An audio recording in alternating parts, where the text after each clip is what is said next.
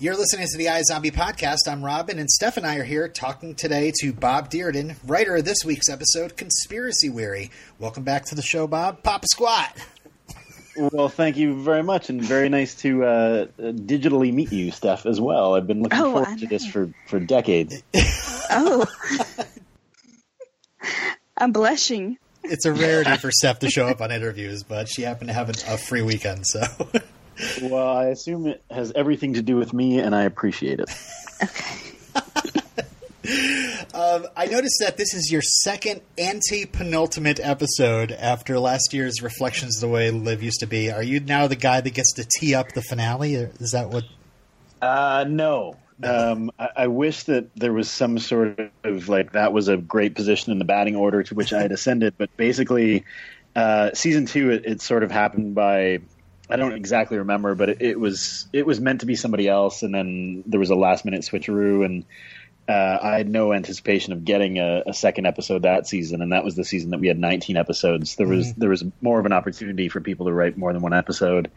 But anyway, it worked out great because I'm from up there where we shoot in Vancouver is what I mean by up there. Right. And so we usually get to fly up, the writers do, for about 4 days, and which is great. So you get to spend the first 2 days, prepping for the episode, and then the first 2 days of the shoot you get to spend on set, just kind of hanging out at Video Village and watching them make it. And a couple of years ago, when it was the second to last episode, the way the schedule works out, the writers' room breaks before production's done, and so instead of flying up, I just drove back and got to spend the whole episode up there. And then just stayed and visited with friends, and I had no reason to rush back to LA because the writers' room was wrapped, and so I sort of requested specifically last year to do the same.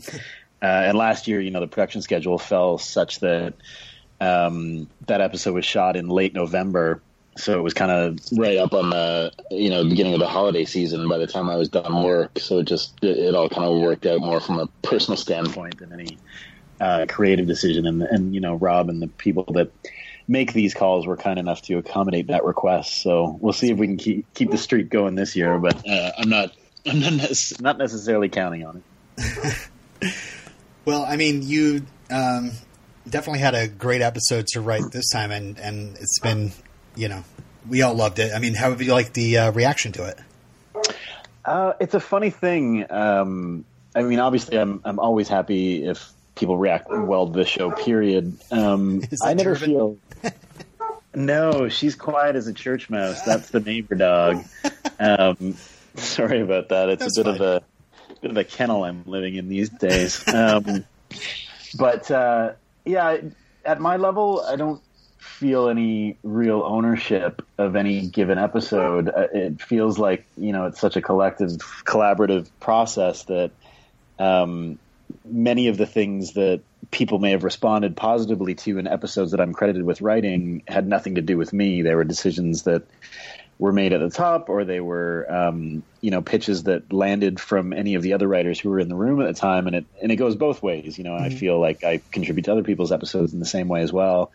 So when there are things like reviews that grade the show or what have you, or you look at the ratings or something like that, it never feels like I have any kind of direct responsibility, or none of it really comes back to me. It's all, I mean, it's all a show that was created by Rob and Diane and very much continues at their direction. And the rest of us that are, especially the people that are, sort of lower level, that are fairly new writers, and there's quite a few of us in the room. I think we're all happy to land pitches and get our ideas on the screen, and certainly you'd love to see stuff that you've written, come to fruition and be produced and get a response on Twitter, or get a response from your friends and family or whatever. But as often as not, somebody comes up to me and says, "Oh, my favorite part of that episode was whatever," and I'm like, "Oh yeah, I didn't write that." So it's hard to feel a ton of like ownership or pride in the episodes that I'm credited with specifically. But I mean, it is a lot of fun to just watch people react to the show in general. Yeah, and I think I think there's been some contentious discussion that I've seen about some of the paths our characters have gone down this year. But I think overall the reaction to the episodes has been pretty positive, and that's always fun to see. That your work that in this case, was almost a year ago for some of this stuff for us. Yeah. Stuff that we kind of mulled over and had several different iterations of before we landed on what we landed on. To see people react positively to that is always rewarding and makes us pretty happy. Oh, go ahead, Steph. I was just going to say, I live in La La Land of iZombie. I never hear any criticism. I always hear good stuff. Well, I don't know what people are complaining about.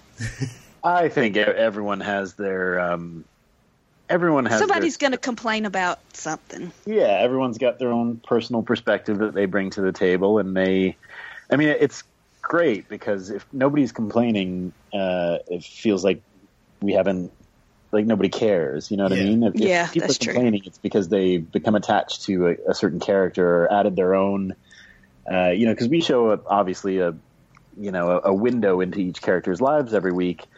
And I think it's a natural tendency for a lot of fans to do a bit of filling in of the blanks, deciding who that character is a little bit when they're off screen or what certain choices mean that we maybe leave a little bit ambiguous. And so I think it's great. I think it's there's a level of engagement you have to reach in order to make people angry.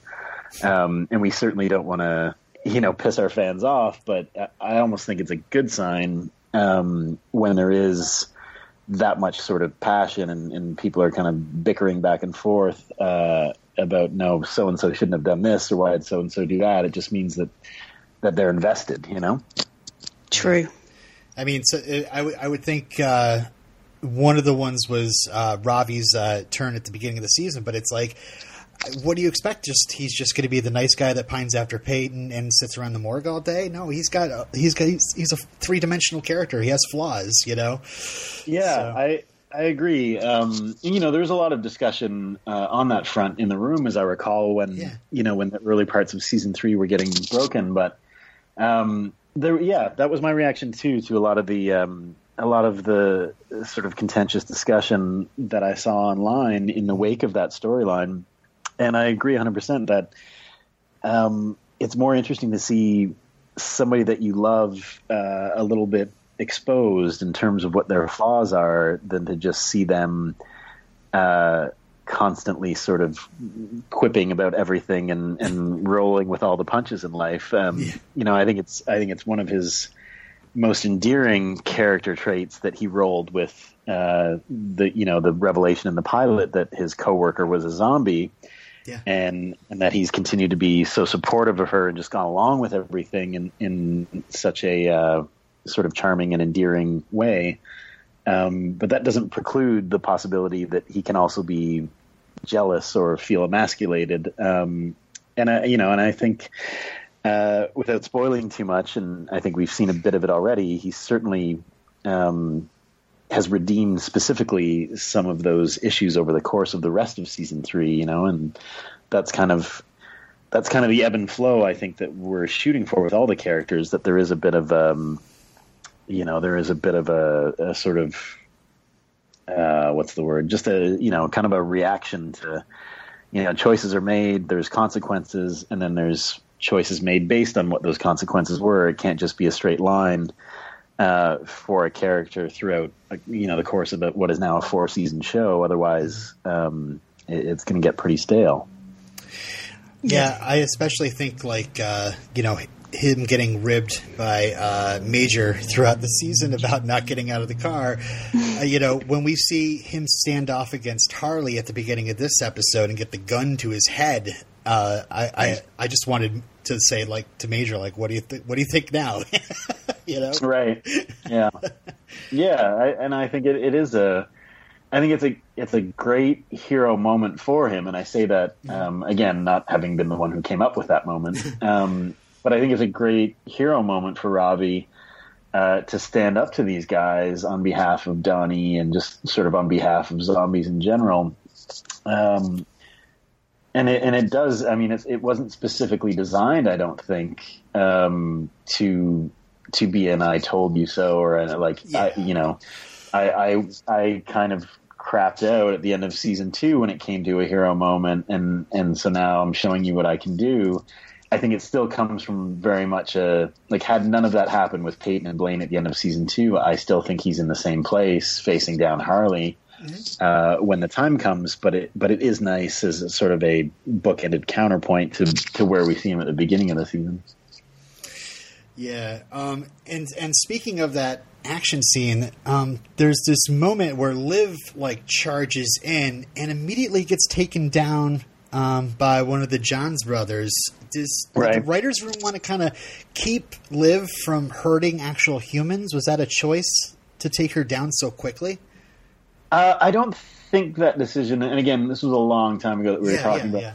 And I mean, there was a ton of discussion just about the choreography of that rescue, based on a lot of boring, non-creative concerns, as well as, the sort of, what we thought was cool.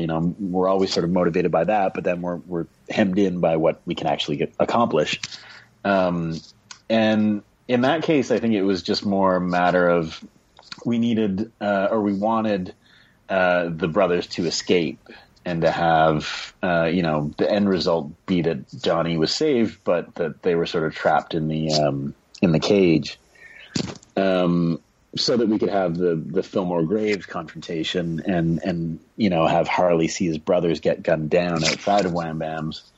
So it was more of just how we had to choreograph it. And, I think there's, in theory, 100 different ways we could have gotten there. But in practice, with only so many hours in the day to shoot this stuff and only so much of a budget for certain things, you do have to a certain extent, simplify some of your action scenes. And one of my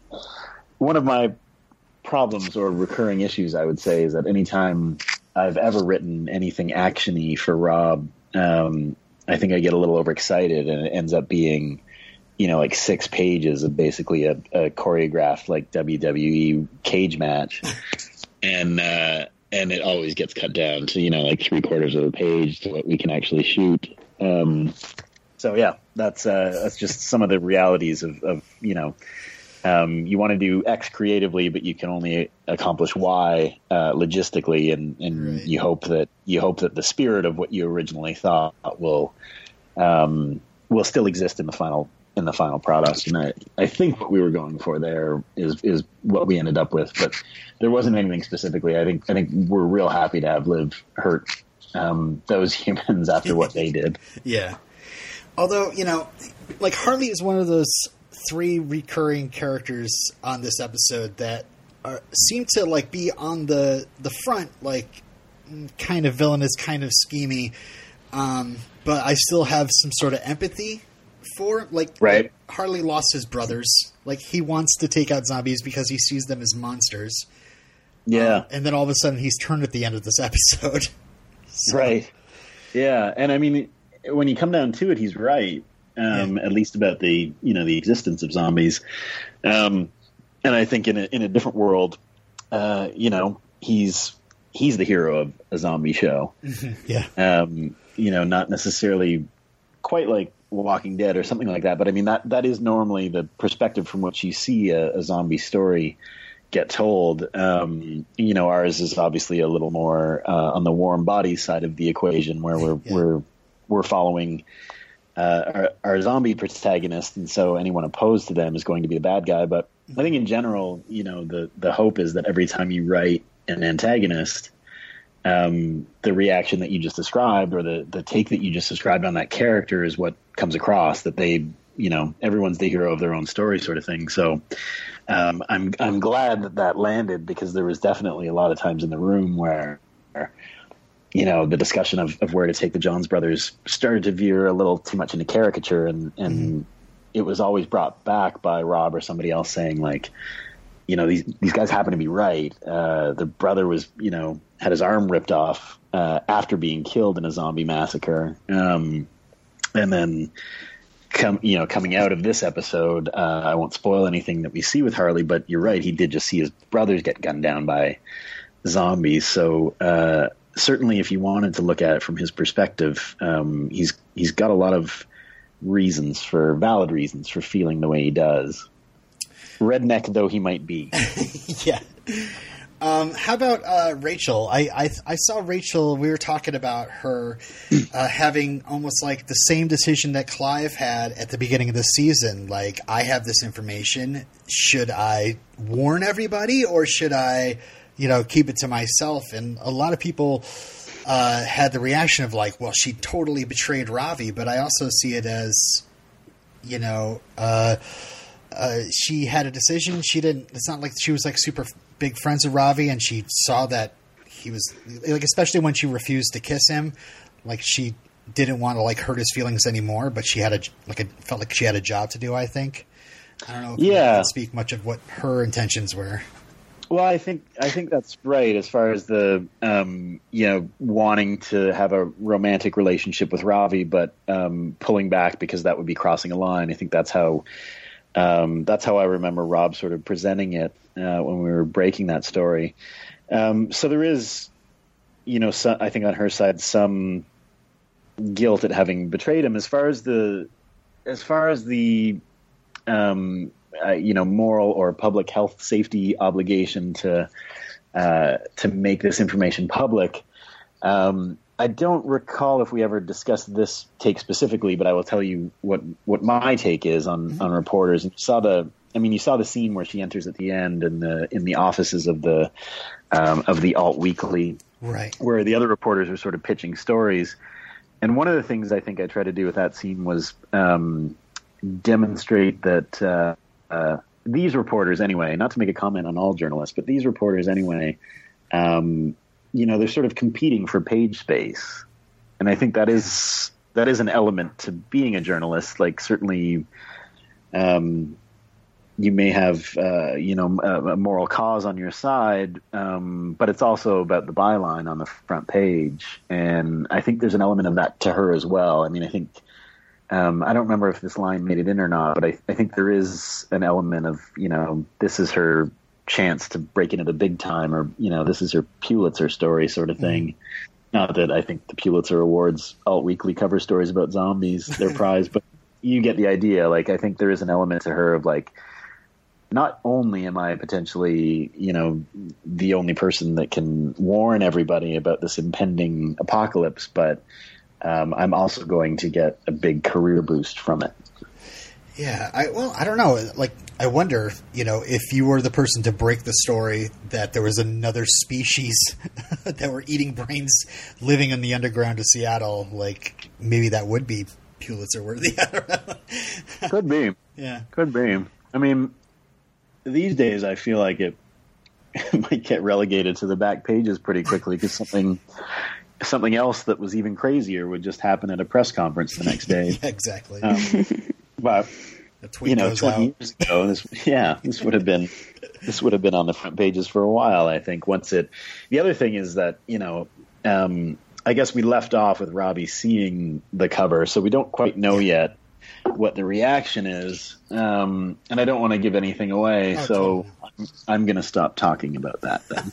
Yeah, we can't wait to find out how many people read this newspaper. How far.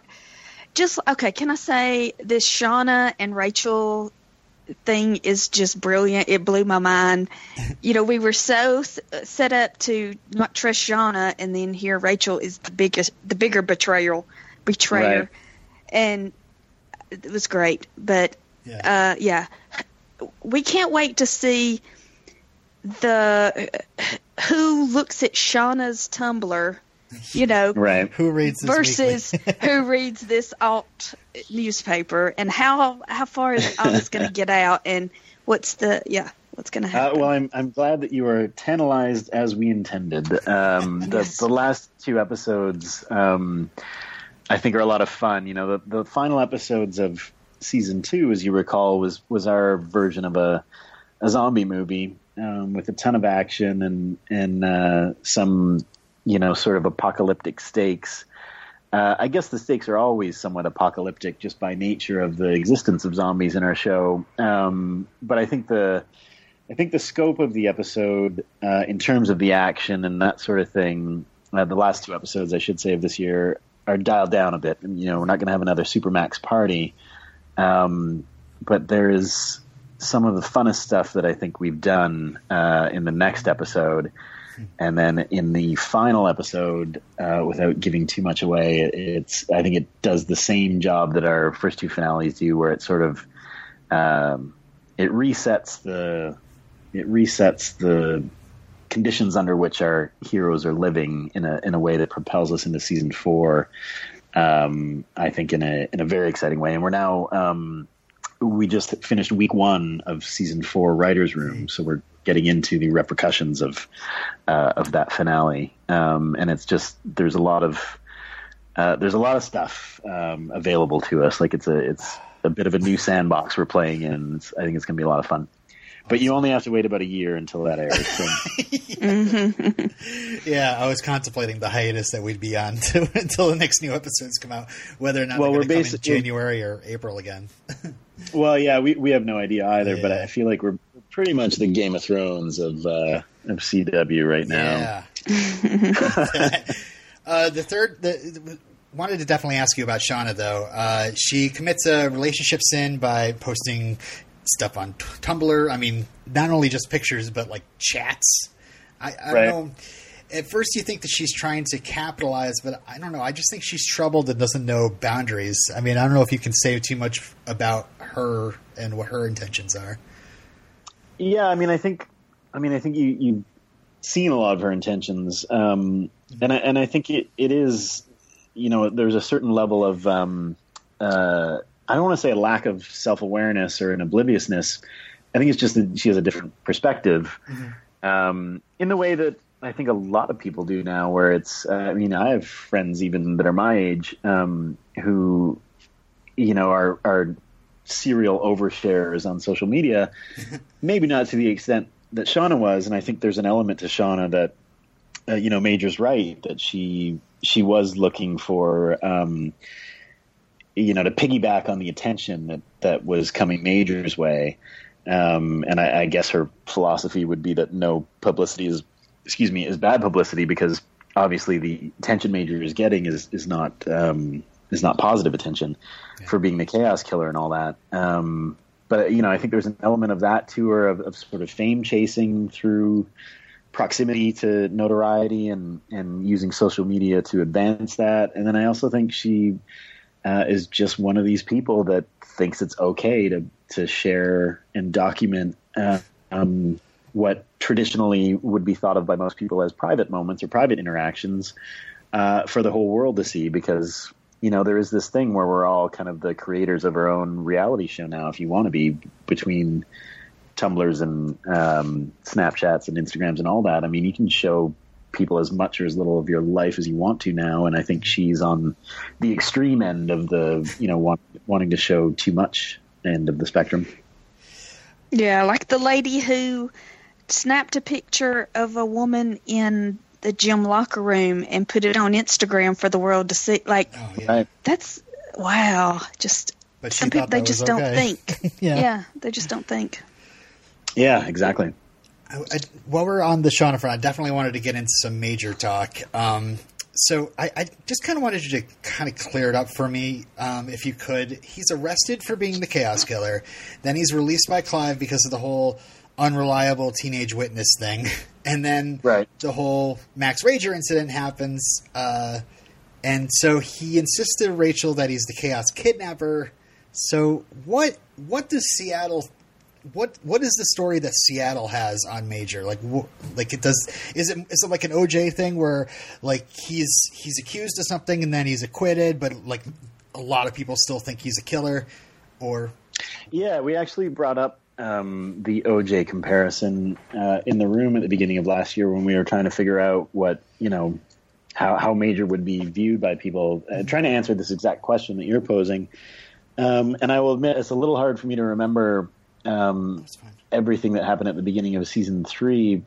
But as I recall, there's a cover story that Fillmore Graves sort of schools all of the, like, Baracus and Tim Addis and all of the newly unfrozen victims as they go back into society. They tell a story about Vaughn running afoul of Vaughn and then being captured and experimented on. And I think that there's a good chunk of Seattle that is just calling bullshit on that. Although we don't ever really see it, but you see them, you see this sort of condition of the house when he comes back to it at the beginning of season 3, and the woman at the coffee shop that writes Chaos Killer on his to-go cup and all that. So yeah, I think there's probably similar to OJ.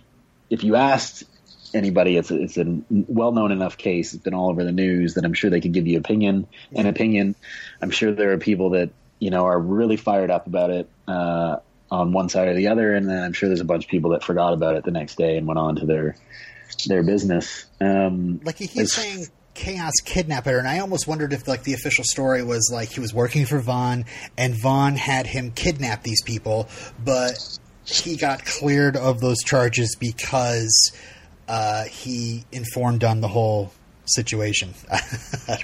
That makes perfect sense to me. I honestly don't remember if we made it explicit that in their cover story, in the victim's cover story, when they come back out into the world, if they do mention Major, or if we made any explicit connection to yes, Major was involved, but he was coerced and therefore exonerated, or whatever the case may be.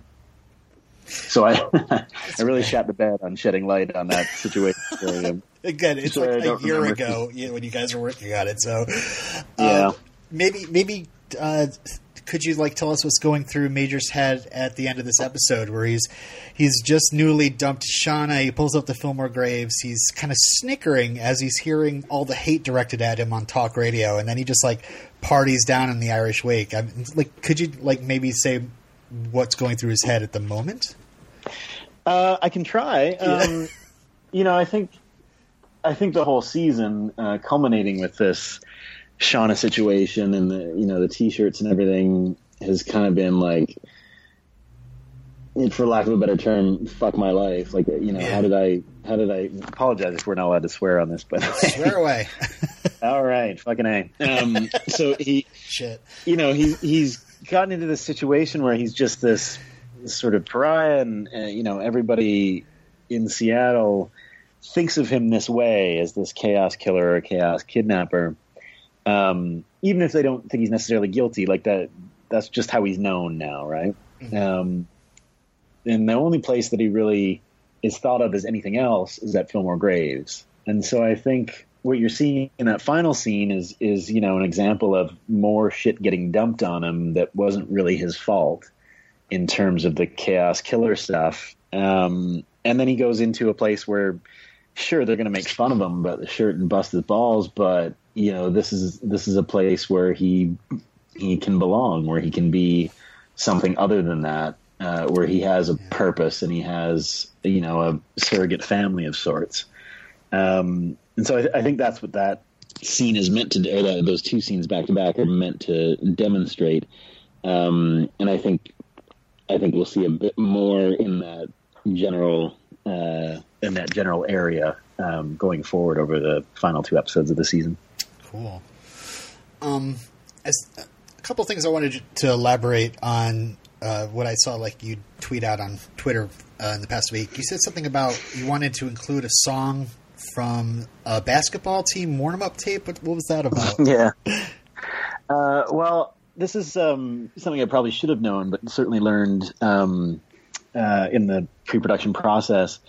The song is called "Time for Some Action," and it's a Red Band song from 92 or 93, and it just seemed like a really fun way to get into that scene.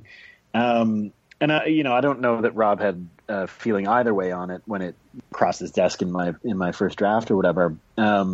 but we asked our music supervisor about it, and I guess it's really, really hard to clear a lot of hip hop songs, because when you go through the clearance process, for most songs you're dealing with a couple songwriters or a couple people with credit on the song, but there's so much sampling in hip hop that you have to clear not only the song that you want to use, but every song that was sampled within that.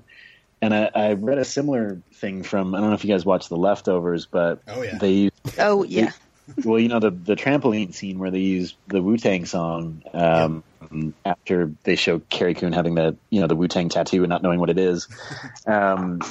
And I guess they went through a similar process where they wanted to use a Wu-Tang song, and so they would sit in the room and go through the songs and pick one that they thought was cool, and they'd send it off to their clearance people, and it would come back with, there's issues with too many samples. And so finally they said, just tell us what Wu-Tang songs we can possibly clear, and we'll pick from that pile. I think they ended up with Protect Your Neck. But that was an awesome scene. I think that's just sort of an era that of music or whatever that I grew up in, where those songs were kind of all over my high school. Mm-hmm. And so I have nostalgia for them, and I always end up, if I'm trying to think of a song that fits somewhere, if I'm trying to, insert a song into a script for Rob, or a spec I'm doing or whatever, that's where my mind goes a lot of the time. And it is interesting, though, that is a bit of a non-starter, just for sort of legal reasons, because of all the samples and all the different hurdles you have to jump through. Interesting. Mm-hmm. Hey, I've got a question. Yeah, go ahead. About Jason Dohring. Why is he not a huge star? Why does everybody not know Jason Dohring's name? Why is he not a leading man, like the go-to leading man? I cannot answer that. I have a similar question about why am I not basically the Canadian Shonda Rhimes? Mm-hmm. But these are the questions in the ether that we can only hope to get answered one day. They're far too abstract and complicated for me to figure out, though, Steph. I think he is fantastic, though. I think seeing the fan reaction to him just showing up, and becoming a part of the iZombie family has been pretty great. And I think, again, over the next 2 episodes, there was a lot of fun to be had with Chase Graves. So I think Jason Dohring fans will have a lot to look forward to. I'm worried to ask too much about him, because I really want to know where he stands on being a zombie. If he thinks that they're superior, or if he thinks that perhaps they are kind of cursed with something, and maybe they'd be interested in the cure. And of course, we're always wondering where those cure syringes went to. So everybody's a suspect in that. Oh yeah, where did those syringes go? That is a good question. I don't want to. I feel like it's not that spoilery, but I also feel like there's a lot of fleshing out of of those questions and of his character over the next 2 episodes. So I might just let that one lie. Sure. Are there any sort of deleted scenes that didn't make it, if you remember? From this episode, I don't remember. Okay. There's always more written than ends up on the screen, and I think that's just I think that kind of goes for almost every TV show. They always end up a couple minutes long, and choices have to be made in the edit. But I don't think there was much. Maybe a little more of Liv on Conspiracy Brain. Maybe not scenes that were cut, at least not to my recollection at the moment. But extensions of existing scenes where we just kind of dove a bit deeper into where Tupac and Biggie are now, and Tom Cruise being a zombie and that sort of thing. There might have been a little more of a page count originally for some of that stuff, but I don't remember anything specific. I do remember I was just going back through some of the old episodes to get ready for the room starting up again, and I watched 217 that you referenced earlier, the reflections of the way Liv used to be, and there was a scene we shot for that, which was another scene with Brody, and I'm gapping on the actor's name, but he's in 13 Reasons Why, now as well. Yeah, we Steph and I watched that for our other podcast, and we were very stunned at how different he is on that show. Yeah, not quite as lovable as he is on our show. But there was a scene where they come back to him and he's playing an intramural water polo game where they all have like inflatable flamingos and swans in like inner tubes around their waist. And, ultimately it was cut because it really wasn't essential to the progression of the case. We didn't learn that much new. It was kind of a scene we just did for fun, but then of course those are the ones that hurt the most because it was a lot of fun. And he's another, now that we're talking about season 4, I think we're always talking about this no matter what, but now that we're back in the room, we're always thinking about the world that we've created and the world that's sort of expanded as the seasons have gone on, and who can we bring back. And he's always one of our favorites. I don't know how creatively viable it is. I don't know how viable it is with him being on another show, but we're always talking about these guest stars that we've loved and how do we bring them back into the fold as our story evolves. So if we could ever get him back, that would be fantastic. And Tim Chu, who played AJ, the Blue Cobra leader, they need a rematch, him and Liv. Yeah. I mean, it was so much fun to have him back in episode 310 that Bisan Natalia wrote. Yeah. I think it was 310. Yep. And it does sort of speak to a little. That was the sort of pre-match hype of the rematch, I think. So if we can get him back, I mean, there's so many others that we've had that have been great, and it's a lot of fun to, especially as we're just talking about things in a really wide open, abstract way at the very beginning of the season. We don't get down to the specific episodes until a little further on. But when everything's wide open and everything's possible, it's a lot of fun to talk about how could we bring back so-and-so, just because we've been lucky and had some guest actors that have been fantastic. So. Speaking of season 4, I mean, how do you think the writer's room has kind of changed from season 1 to season 4? You guys a little more structured or a little bit looser, or I don't know, what's the feel? Maybe. I mean, there's actually some new blood this year, so that's cool. Always fun to mix up the dynamic. We've got Chelsea Catalanato, I think I'm saying that right, who is a new writer and very funny, very talented. Heather Renier, who I'm going to screw this up, but I think she most recently worked on Sleepy Hollow, but is brilliant and funny. And Dean Laurie, who was just most recently working on Powerless. He's worked on a ton of stuff. Okay. He worked on Arrested Development back in the day. Used to be primarily in features, and I think worked on like Happy Gilmore and Nothing to Lose. Like really, really funny guy. But he was just working on Powerless, which, as you guys may know, was run by Justin Halpert and Patrick Schumacher, who worked on season 2 of Eyes on Me. So there's a little bit of an incestuous thing going on there in the DC family. But they're all great. Dean's hilarious. It's really cool to have people come in that haven't been in the room but have obviously seen the show, because they're coming in with a totally different perspective. We know the show pretty well, but we also know all the things that we discussed that never made it onto air, and that can sort of skew your perspective too. We don't necessarily know things that we have thought we were implying or that thought were just understood.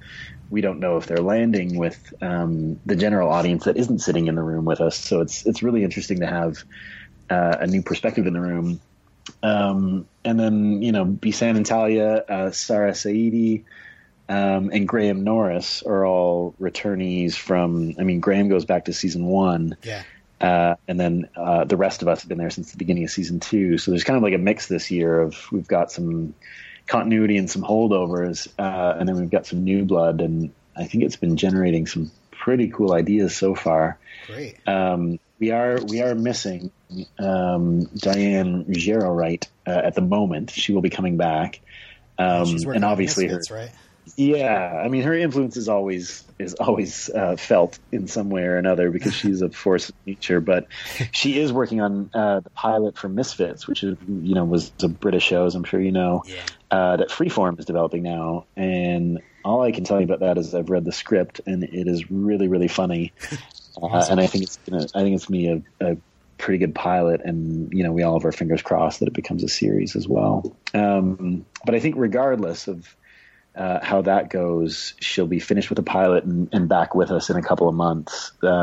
So at some point, the voice of Diane will be felt again in season 4 of iZombie.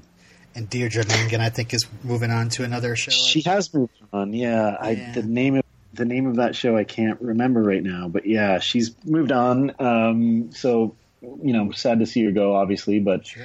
I believe the case is a very good friend of hers is the person who, created the show that she's now working on. It was just kind of a bit of a Sophie's choice, I guess, but ultimately just too perfect of a situation to pass up. So.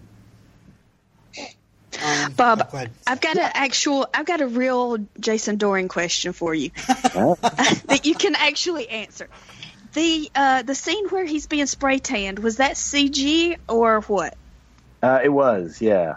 As I recall, they just mimed it, and they have those little dot stickers that they put on them, and then post-production people sort of put that all in, because it's just, you're doing like so many takes from so many angles, it's just impossible to do it practically.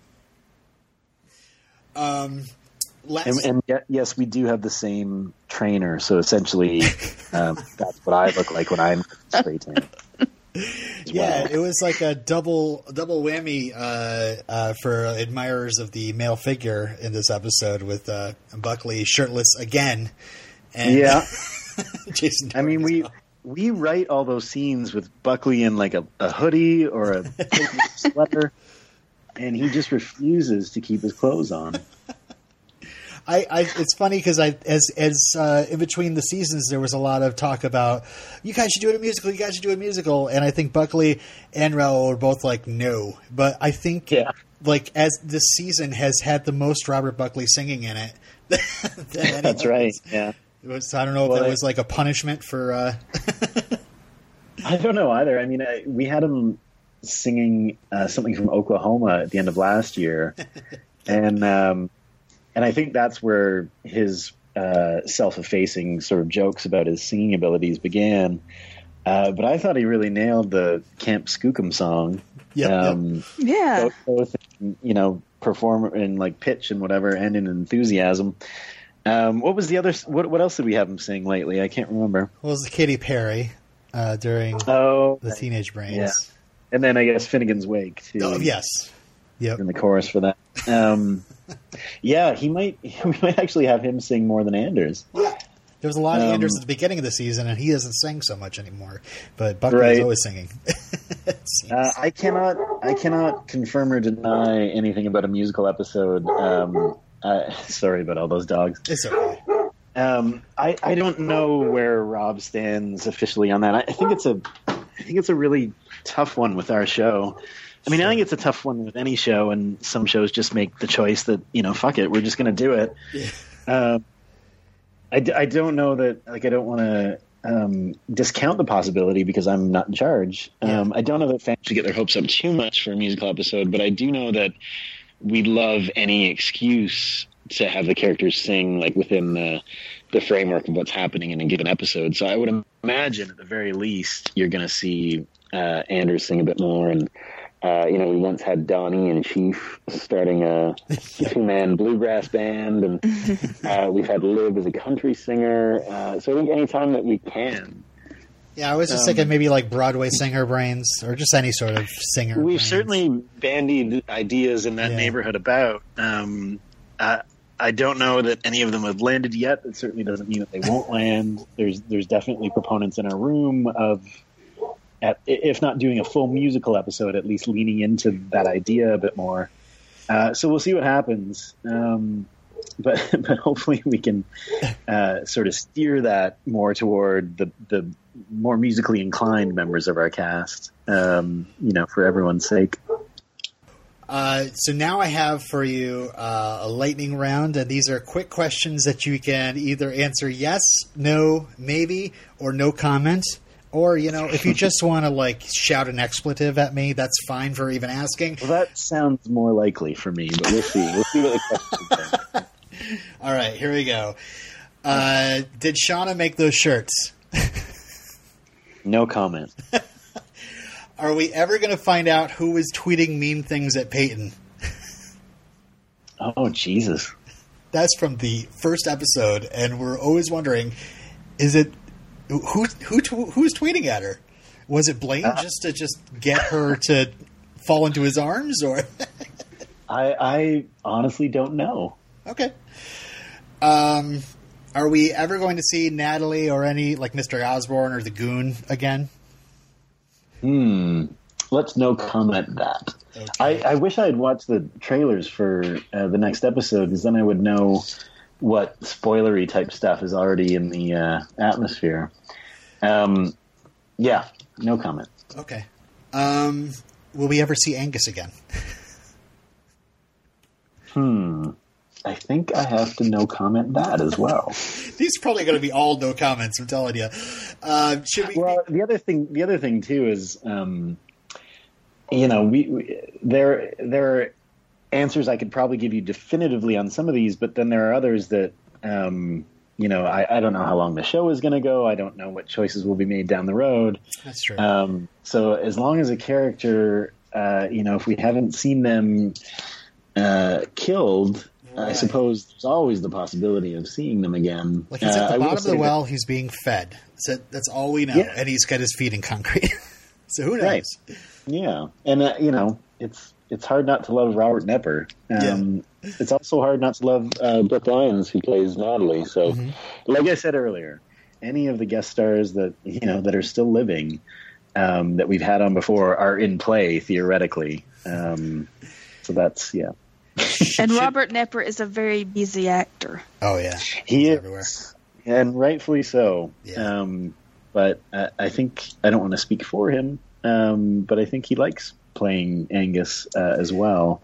I think that is a super fun, juicy role that he just absolutely nails, One of our listeners actually took an image, not an image, but like a GIF of him and put him into full-on zombie mode, so it looked like he was having full-on zombie mode, and I saw he liked it, so...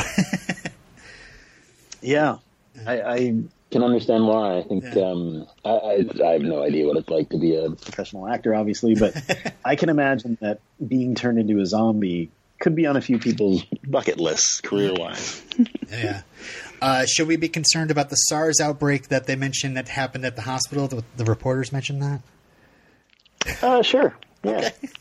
Yeah. Is Axel, the ballistics expert, a vampire? I'm not sure what Axel is. I think that actor's name is Danny Dworkis. I hope I'm getting that right. Uh-huh. But he was great, and that was just such a. I mean that was just a expositional role. It was just to bring some information to our case. But he just inhabited it so well that I hope we can bring him back in some strange capacity as we have with, Vampire Steve and Jimmy the Sketch Artist. I think he can, maybe he can take the open slot in their Dungeons and Dragons game. Although Axel doesn't strike me as a D&D player, so we may have to come up with something else. Okay, well that was my next one. Is Vampire Steve a vampire? I think that was addressed in that episode, wasn't it? Yeah, I know. Okay. Yeah, no, but again, who knows what the evolution of the show and these characters will be? And I will say, at the very least, you probably have not seen the last of Vampire Steve, such as our enjoyment of his performances this season. Yeah, totally. We noticed that on Justin's uniform this episode, he has the last name Bell. So is Justin Bell named after Tinker Bell or Kristen Bell? I don't know. I think Graham Norris wrote the episode in which Justin first showed up and named him. I could be wrong about that, but that's what I remember from last year. So you may have to have him on and ask him. All right. I'm going to say that most people in our room, because we're on the writer's side of the fence, if we're kissing anyone's ass, it's Rob's and not Rose's. So probably Kristen Bell. Okay. How about Rachel Greenblatt? Is she named after Rachel Green from Friends, or? I think that was just a way to. That was a Rob edit, and I think that was just the way to make sure that when people saw the byline when Robbie holds up the paper, that they would remember that name. Mm-hmm. So yeah. Yeah, these other ones you just cannot answer. I just wrote them down to be funny. Who's behind this? Who's behind that? How about another name question? Is Zach Stoll related to Vivian Stoll? And if so, like, why hasn't he reacted at all to his sister, aunt's, mother's possible explosion? This is a memory issue for me because I know that we talked about this in the room. I don't feel confident that I remember the right story, so I don't want to send you down a misleading path. I guess I have to no comment that. I'm really not doing good at the one-word answers. I'm giving you paragraphs when you'd ask for simple yes or no. Are we going to find out where those missing cure syringes disappeared to? I guess you could say, yeah, if you actually are, but you don't have to be specific about it. Or maybe not. Well, I mean, they still... They're out there. They do exist, is all I can say. There's a couple other things like the dead body in the trunk outside Max Rager. There was also a plane crash that Katie Cups came to Seattle because she was investigating. Is there going to be any more about either of those? Right. Or is that just kind of... I think I have to no comment that. That's fine. Will we see Zombie Island ever? I'm going to also no comment that. Will the season... I mean, we've kind of seen it already, right? There was those pictures, I think, in an early slideshow of zombies building things, and wasn't there? Yeah. It was in a season premiere, I believe. Yeah. Yes, we have seen Zombie Island. Look at that! I answered one definitively. Yes. Yeah, that was a good one. You already saw it. Will the season finale make us weep? I think it'll run the gamut of emotions. Okay. And weeping will be included in that. And will you add our names to your next episode?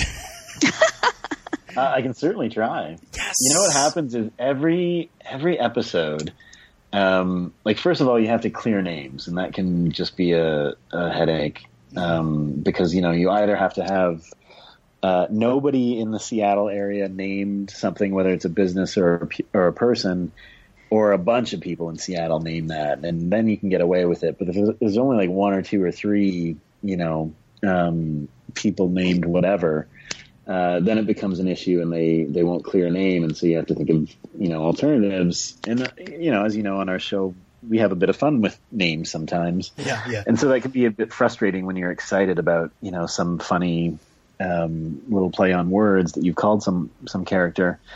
In my case, one of the little perks that I try to carve out for myself is naming things after people that I know in my past, or schools I went to, or whatever, just things from my own personal history. And of course, none of those ever clear. And so we end up having to just name somebody something arbitrary. So we can certainly make an effort. I can't guarantee you that there are not, one or two Stephanie Smiths or one or two Robin Burges in the greater Seattle area, in which case we would just be told by our legal department that we can't do it. Or I could have just made that all up because I don't want to name characters after you guys. I agree on all that. Okay, well, here's my request. I want Zombie High. I want Patrice and Tatum. I want to see Zombie High so badly. Do you mean the show within the show, or you just want to see? Yes, I want a spin-off. Oh, I see. Or maybe one episode. I mean, we got a little bit of it back last season, but I really want to see that show. We had so much fun with that episode, certainly in the breaking of it, and I think it was a lot of fun for them to produce and for the cast to be in as well. Just the sort of the meta-ness of it, or the self-referential humor within it, and Clive's amazement at all the free food. So again, if if there is something in our world that's been created that we have enjoyed, if there's a little bit of a opportunity to revisit not only guest stars, but kind of worlds within the world that we've created, we're always kind of angling to do that. Easier said than done sometimes, but you are not alone, I guess, is my point, in a desire to return to Zombie High. And I think one of my last questions here is basically like this finale, this 2-part finale, has the same name, whereas last season it seemed like the 2-part finale. I mean, if you intended it to be a 2-hour, it aired like a 2-hour finale, had 2 different names. Is there any reason why it's a part 1, part 2 as opposed to your other finales? Yeah, I think what happened is because, as I mentioned before, like I was up in Vancouver at the time, or I guess I was just off writing, the script for 311 while 312 and 313 were being discussed. I think they just got lazy. Without me in the room, the energy just drops. The ideas don't flow, and they're just like, "What should we call this one? Fuck it, let's just call it the same thing we did for the last one." I honestly don't know. I think she's just on the same brain. So it made as much sense as anything to indicate that from the top. I don't think there's anything, I think last season's final 2 episodes are as much of a self-contained 2-hour story as this season. So I don't think there's any big difference there creatively. Okay. And I guess I should do the obligatory, can you tease anything from the finale? Nothing specific, but... I think I already said this on Twitter, but I think Ravioli fans will be very, very happy with some fun moments from the next episode. There's been a lot of really funny moments. I think that Dungeons and Dragons episode was one of our favorites, one of my favorites. It might have been there's a scene in this that might have been the hardest that I've laughed at anything that's been on iZombie. And it's written by Diane Ruggiero-Wright and John Enbaum, who are, 2 of the funniest people and writers that I've ever been able to work with as well. So, I mean, It stands to reason. And there's just, I'm worried about tripping over myself in terms of giving stuff away. I think there's a lot of fun stuff. There's a lot of, sort of unexpected places that we find our heroes, and then there's, as we do in our finales, there's a bit of a reset. Reset's not the right word, but there's a bit of a sea change coming to propel us into season 4. And I think the way that we get suspenseful and the fallout from the order of events is really well constructed, and I think people are going to be very interested to see what happens in season 4. And again, it's only a year away. Yeah. Well, we'll be waiting for it. Right on. Thank you so much for dropping by our podcast again. We'll make sure to have you on for season 4's anti-penultimate episode as well. That would be great. I love talking about the show with you guys. Sorry I couldn't give anything juicy away. Totally fine. And hopefully next year I'll be in a position where I've got a bunch of other offers for other shows, and I just say fuck it, and I tell you everything You want to know how Rob really is? yeah, I expect something like that. Exactly. It will be the expose of behind the scenes iZombie on the podcast next year. But for now, I unfortunately still need my job. So I wish I could have given you more juicy details, but always fun to talk to you guys. And thank you again so much for just all of your support of the show. It's been really, really great for us to be able to relive the episodes through your guys' podcast. So thank you so much for doing it. Thanks for listening to our podcast, although I must also apologize for you feeling you need to listen to it. So well, I tried to really tee up you to sell the podcast, and you kind of went in the other direction there, but oh, I'm going to edit that out. Okay, perfect. Right on.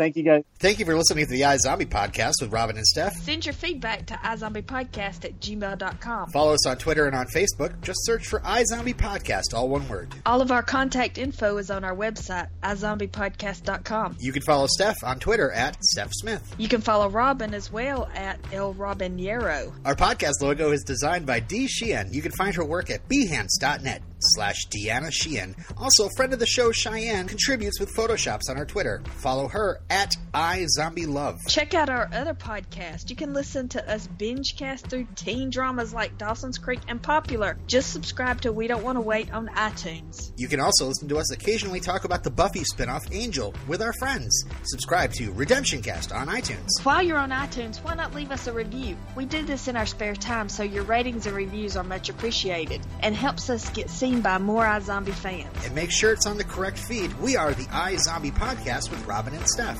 And we're done. You think anyone is still listening? Probably not. Zombies!